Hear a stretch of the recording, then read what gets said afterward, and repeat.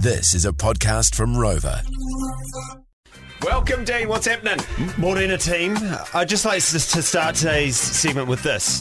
The Oxford Dictionary of English defines the word revenge as the action of hurting or harming someone in return for an injury or wrong suffered at their hands. Yeah, and you're talking about the World Cup, right? 4 years. Yes. 4 long years. Yeah. Context, Cricket World Cup. Last night, first game, England versus New Zealand. 4 years ago, the final, England versus New Zealand, was a tie. The umpire made a mistake. He gave one run, one extra, causing it to be a tie. We had a super over. That was a tie. England won on a stupid boundary countback rule, which they've admitted was so stupid, it's no longer a rule anymore. But we still...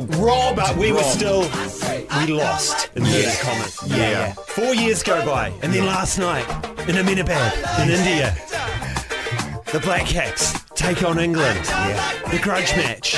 England below par score, 280 odd. The Black Caps, 283 for 1. Wow, that's a hiding. Devon Conway, 150 odd not out. Wow. Grudge and Revenger in only his second or third one day, I think. 123 not out. Wow. Shit. Off 90 balls or something. Wow. And who got out? Who was our one? Unfortunately, Will Young, the other opener, got a golden duck. That's right. He took one down the leg side. It's quite a rough scorecard for Will Young. It goes 150 not out, 0 off 1, 123 not out. Now, DC, we weren't expected to do so well in this game, were we? No. Well, we had Kane Williamson, injured. Lockie Ferguson, injured. Tim Southey, injured. Bowling stock's a bit light. So the boys got up. Black Caps Kirunga.